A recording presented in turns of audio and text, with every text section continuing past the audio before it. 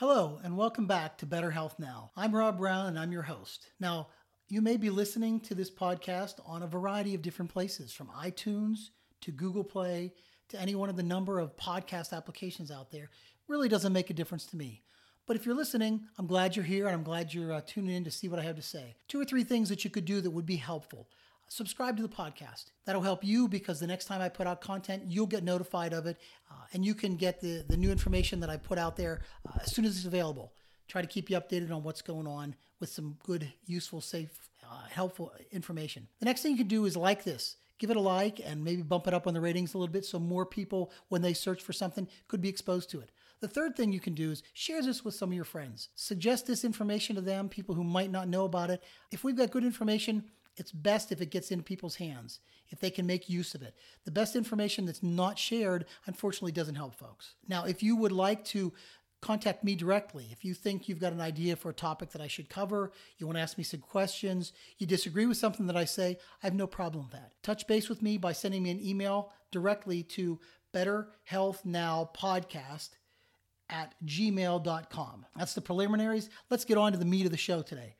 Now, most of you know, if you've been following my podcasts, I am a chiropractor. Personally, I have had success being treated by chiropractors for many years since I was a small child for many different kinds of problems. I myself have been treating many different kinds of patients, young and old, for a large variety of problems over my career, and I've seen very good results treating those folks. Now, because of that, I will admit to you that I have a tendency to think that every problem has a chiropractic solution. I have a tendency to think chiropractic first when I see problems. Most and many of my friends and associates will come up to me and they will relate a problem that someone has, a friend, a family. Do I think that I can help with the problem? They're really asking me, can chiropractic help me? Can chiropractic help this problem? Or can chiropractic help my friend? I'd like to change the way they think about that just a little bit and maybe get you some information and make you think just a hair differently, just a hair. The question that I'd like to get you thinking about is, why would we use chiropractic? Now, I don't live in a bubble, and I'm sure that if you folks are listening to a podcast, you're not living in a bubble. I watch television, I read magazines, I read blogs, I listen to podcasts, I listen to the radio. And if you do the same thing as I do, you will notice that there are a lot of folks out there today that are having a large variety of health-related problems.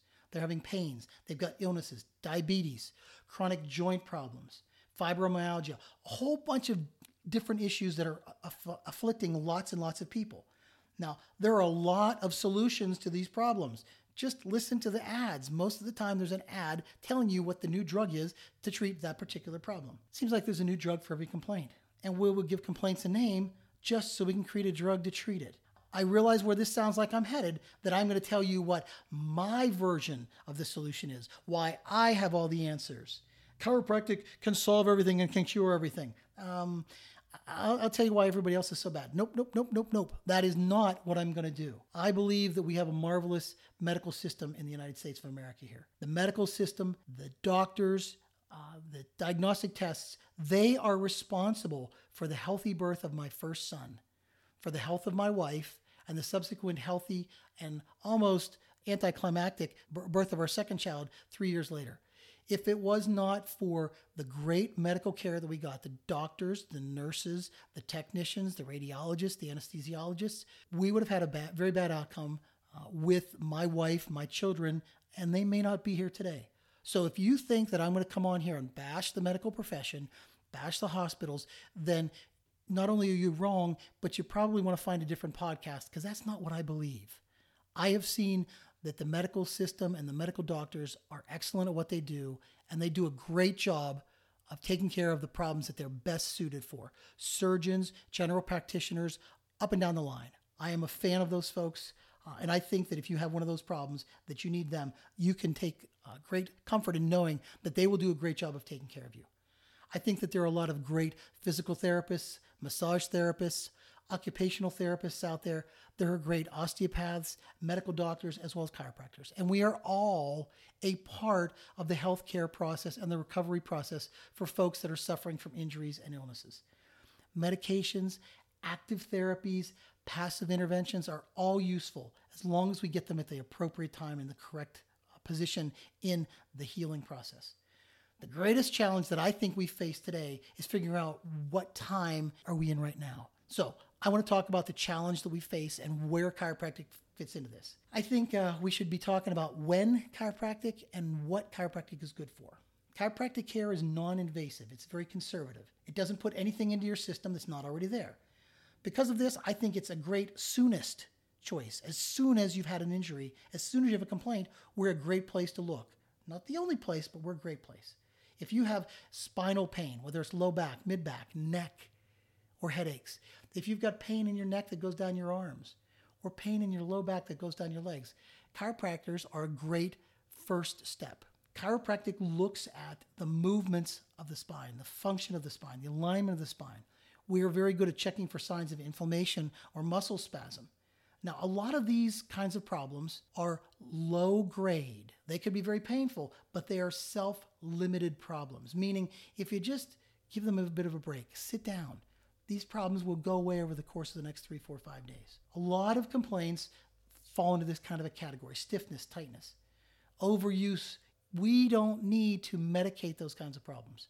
We don't need injections for those kinds of problems, and we certainly don't need to throw the opioids at these kinds of problems. We may need some care that the patient can give themselves: ice, heat, stretches, rest, modify their activities. If you can start with non-invasive care for these kinds of problems, like chiropractic, then there's a very good chance that we will avoid the more aggressive treatments that may not be necessary. We don't want to just cover up these problems. We want to try to find them. If you've got a chiropractor that can't do those examinations and can't make those decisions, then maybe you need to find a different chiropractor. If we start care with something that's more invasive or more aggressive, we have a couple of potential bad things that happen. If someone was to get a sprained ankle, it was a runner, and they wanted to run in a race the next day, we could give them a shot of cortisone. Now, that certainly would cover up their pain and would probably allow them to compete in the next day's event, but it might do so on an ankle that doesn't function well, and they could suffer additional injury to that ankle, or they might change the way they run and cause a brand new problem at the knee above this. The same kind of scenario could play out for neck problems, for low back problems. We don't want to see any of those things going on. We don't like to prescribe pain meds in the initial stages because it can mask other problems and allow you to function. Movement is what chiropractic really wants to take a look at. And we do a lot of movements that are very important. We turn our heads to see if traffic is coming as we're about to get on the highway. We stand up in the morning. We sit down. We walk, most of us, to our jobs. We bend over the crib to pick up our child. I don't think that you want to be driving down the highway if you can't turn your head to check for oncoming traffic. I don't think you want to be picking up your child because you've got a bad wrist, a sprained wrist, or maybe a dislocated shoulder. And I don't think that you're going to feel very good getting up and down out of a chair multiple times a day if your low back is tight and in a spasm. Looking at those types of movement problems from a conservative nature allows us to decide if you're safe to do the job again, if you're safe to be out there on the roads, or if you need some sort of assistive device like a brace for the wrist. We've seen folks that get carpal tunnel problems. Those are mechanical problems, overuse and bad postural problems in the hands. We might need to put that person into wrist splints. We might need to get a support by their keyboard that elevates the wrists so that they don't continue putting the wrists in a bad position. There are some great medical choices. We could throw steroids at this person's wrist complaint of carpal tunnel, and they will probably get very, very good dramatic results with a decrease of their discomfort very quickly from steroids, because steroids are very good at that. But if we don't change their mechanics, we probably are not going to see lasting benefits to this person. They're going to continue to have the problem because we haven't changed what causes the problem. Back in the early 1990s, when it comes to acute low back pain, there was an agency called the AHCPR, and they were tasked with creating some information to put out in pamphlet form to tell folks what are the better treatments for different problems that folks were having. In early 90s, the one that caught the chiropractor's eyes most of all was the acute low back treatment. What happens when someone has acute low back pain? Who should they see? What should they do? Well, even back in the early 90s, the recommendation of this group was to use conservative care that was active. Home use of ice and heat. Let the patient go home and put ice and heat on their back. Let the patient do some stretches. Let the patient modify their activities. Put the patient in control of their condition. That gave them better results. Treat the patient with conservative over-the-counter medications, and chiropractic care. The study specifically said that opioid medications were not to be used in the earliest stages of acute low back pain. Here we are, 30 plus years later, staring down an opioid crisis in this country. We should not be treating acute problems with opioid medications. That is jumping into the deep end. That's something that we recommend we don't do. So chiropractic care focuses on evaluating the problem, taking a look at these types of pains, determining if they're self-limited. Can they be treated by the patient? Do they need some conservative stretches, some exercises? Are they better served by sending them to a physical therapist, a massage therapist, to do some conservative, non-aggressive, non-invasive cares? Or does this person need some X-ray imaging, some MRIs? Do they need to be passed along to the orthopedic specialists, the neurologists? Are they candidates for injections for some heavier duty medications to deal with inflammation, to deal with muscle spasm? Or do they ultimately end up needing surgery for some of these things? Chiropractors should be good at doing that, and good chiropractors are good at doing that kind of thing. There's another question of when we should see some problems, and that's why chiropractors are good to start seeing things from the very beginning. We can steer folks toward the better treatments. Chiropractic care is a good conservative start. It lets us take a look at mechanical and structural considerations and gives the patient a conservative place. It asks the patient to be involved with their care, which lets the care become even more active. Chiropractors also then can coordinate the care and send patients up to the medical doctors. That's not to say that medical intervention is bad. If we can delay the use of heavy medications, if we can use invasive tests and invasive treatments only when necessary, we decrease the risk of opioids, and we have a chance to get patients the active care that they need and get the problem corrected. Restoring the function, restoring the movement, the up and down, the walking, the bending and twisting, the turning the head. Those are important parts of a patient's complaint, even if they don't realize them. Covering those up with pain medications does not address them. It just masks them. So we'd like to get people into the idea of fixing the underlying problem, not just covering up the symptoms. So the other thing that chiropractic is good for is whether or not we should be talking about new problems or old problems. Not every problem is best treated by a chiropractor. Emergency rooms are great at crisis care. If you think that you're in a crisis, get yourself to an emergency room. Get yourself seen by the folks who do marvelous things with saving lives and active interventions because they're great. They really are. There's a place for all of us. Chiropractic, not good for life-threatening things, crisis problems. Chiropractic is best for mechanical problems, overuse problems, carpal tunnel, mechanics. It's not medications that are the problem. It's when and how those medications are used. Several years ago, the New Mexico Chiropractic Board, under the direction and leadership of William Doggett, D.C., was the first state in the United States to allow chiropractors to prescribe drugs. So these drugs are not the problem, it's how these medications are used.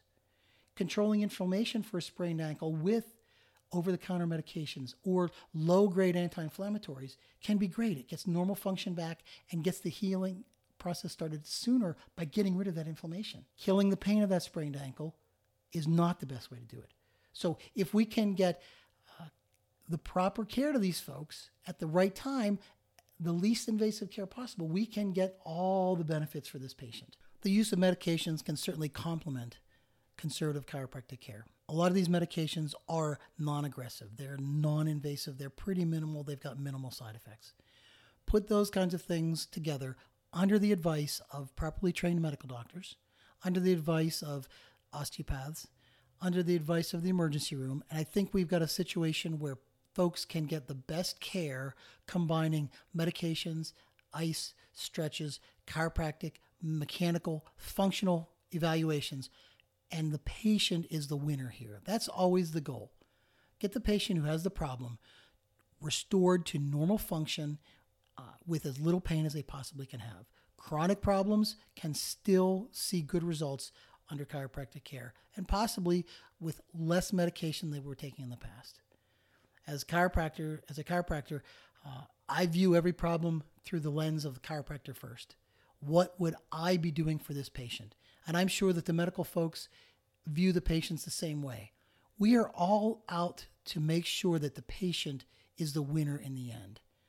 As long as the system puts the patient first, we'll see chiropractors, medical doctors, osteopaths, massage therapists, critical care places, all working together in the best interest of the patient.